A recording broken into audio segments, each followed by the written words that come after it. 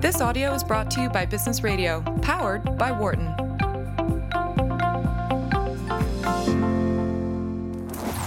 This is a Business Radio special presentation from the Wharton Sports Business Summit at the University of Pennsylvania. Here again is Cade Massey. Welcome back. This is the SiriusXM Business Radio special presentation of the Wharton Sports Business Summit. I'm your host, Cade Massey, professor here at the Wharton School, as well as host of Wharton Moneyball, Wednesday mornings here on Business Radio. We have two great guests joining us over the final half hour of the program, the first of whom I'm happy to welcome right now.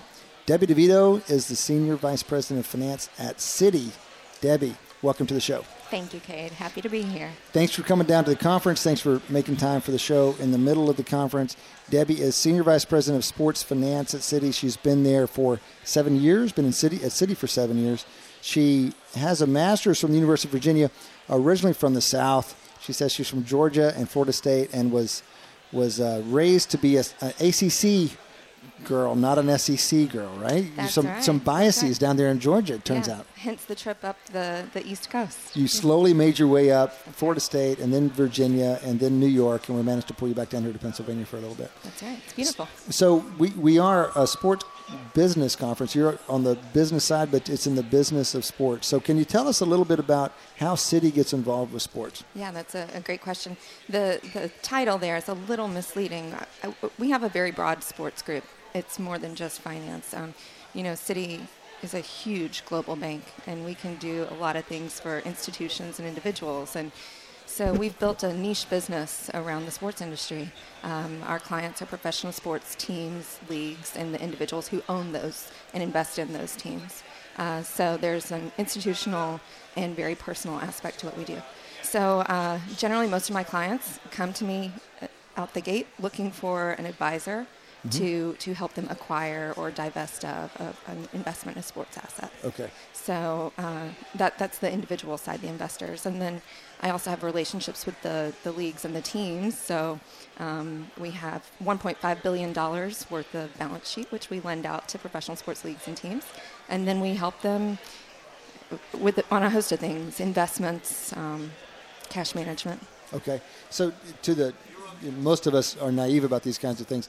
What do sports teams need with your $1.5 billion worth of loans? Like, what do they do with that money? A lot of different things. They're running businesses. So, just like a business would need cash to, run their business, and cash flow timing issues. Okay. So, and then also there's, Citi doesn't lend through my program to the infrastructure of sport, but we have a desk, our capital markets origination group, and they will provide the financing necessary to construct for these billion-dollar stadiums, $2 billion stadiums that are being built these days. So on the advisory side, we're aware when someone goes in and buys the Carolina Panthers. In fact, we had just had a session here at the conference on that transaction, but if Citi's in this business and other banks are in this business, they must be having those kinds of transactions on a more regular basis. Other leagues. So can you talk about some of the kinds of transactions that you advise? Yeah, sure. So that's a great question. And one of the reasons that Citi is uniquely good at what we do is that our business, as I said, it sits within Citi's private bank. And that's where centimillionaires and billionaires sit. So when I have a client who's looking to be a GP of a professional sports franchise, I can also help them raise strategic equity.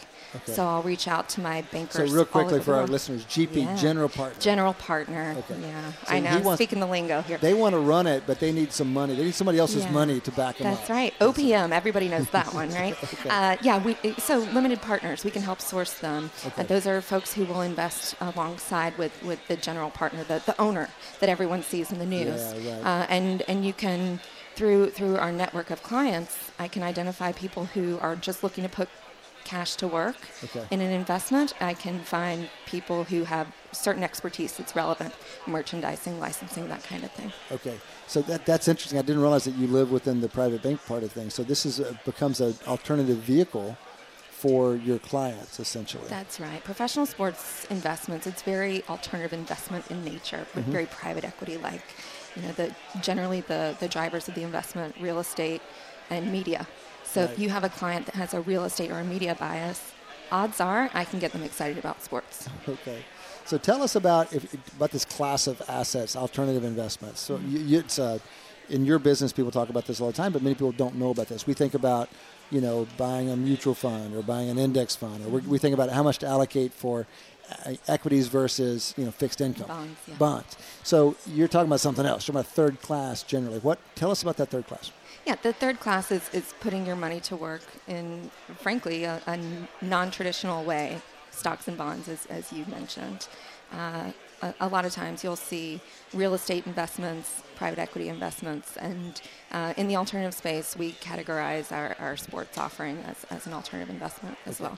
So it sounds to me like you're saying your clients, if you're a client of private banking at Citi, then you might be able to be an owner of a professional sports team.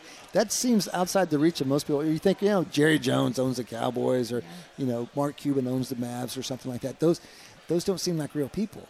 Yeah. But you've got a number of clients, real people in your private bank, and you're putting them into these ownership positions. Sure.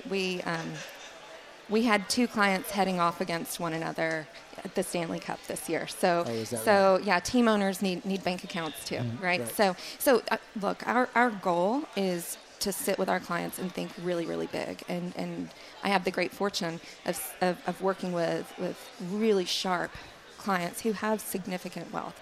So how do we help advance their objectives on a much larger scale? And there is an intersection of passion and business. And often sports assets are viewed as trophy assets, and that's just not the case anymore. It could be, and in certain parts of the world and in certain teams, for sure, you can throw cash at a sports enterprise. But you think about the team owners that you hear in the news, and those folks know what they're doing. And so my job is to help them bring those dreams to life, but then deepen the relationship from there. Okay. So if they do add a loan on top of it, okay, well let's be smart about that. There's a floating interest rate on that loan.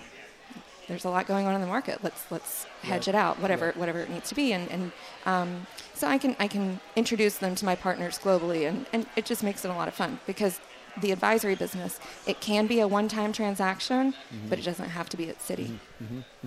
So how did you get into this? So the private client services or private banking, most big banks have a branch that does this. Was that your vehicle into this, or did you come through the sports side? And to what extent do people specialize in these kinds of assets once they're inside private banking? So the question, how did you get into sports? It's interesting because you hear it a lot, and most people I work with, that wasn't what they set out to do necessarily. Okay.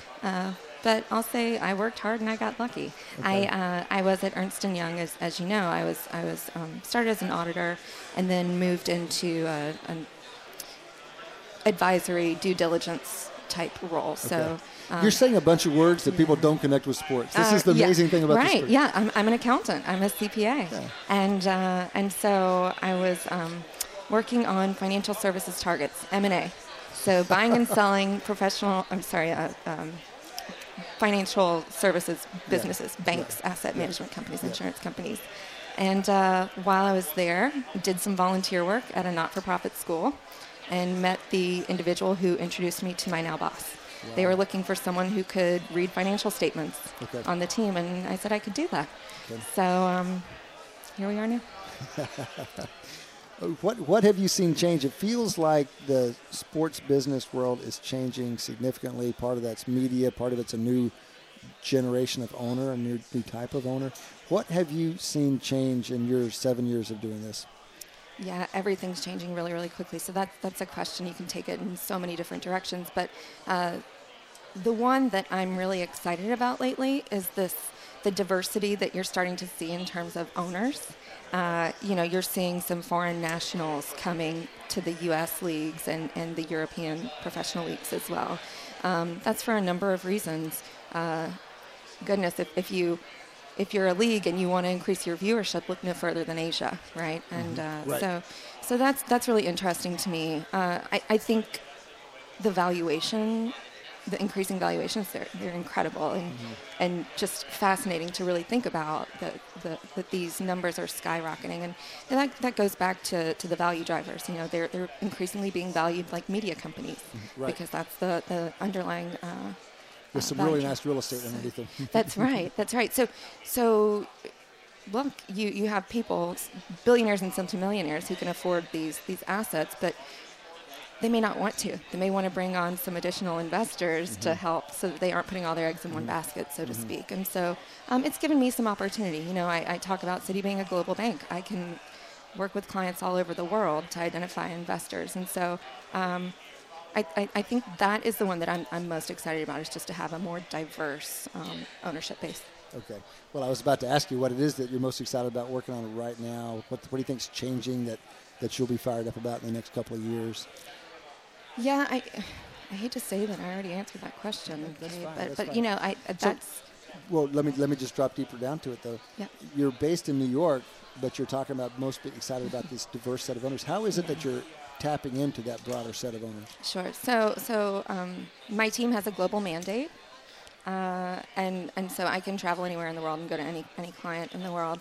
And the leagues increasingly are global. So it's a matter of getting out in front of those people. So communicating with Citi's bankers all over the world, making sure they have a full understanding of what it is I do, and that there is value in professional sports and investing in sports assets. And so it's a matter of communicating with those people. I was in Hong Kong about 2 weeks ago, sitting on a panel of family office folks. So talking to them about the sports industry, dripping the idea of sports as an investment, and talking about the industry and where it's going and how to capitalize on it. Well, listen, wish you the best with that work, and thank you again for taking time to be with us today and coming down for the conference today. For more guest interviews, check out our Wharton Business Radio Highlights podcast on iTunes and Google Play.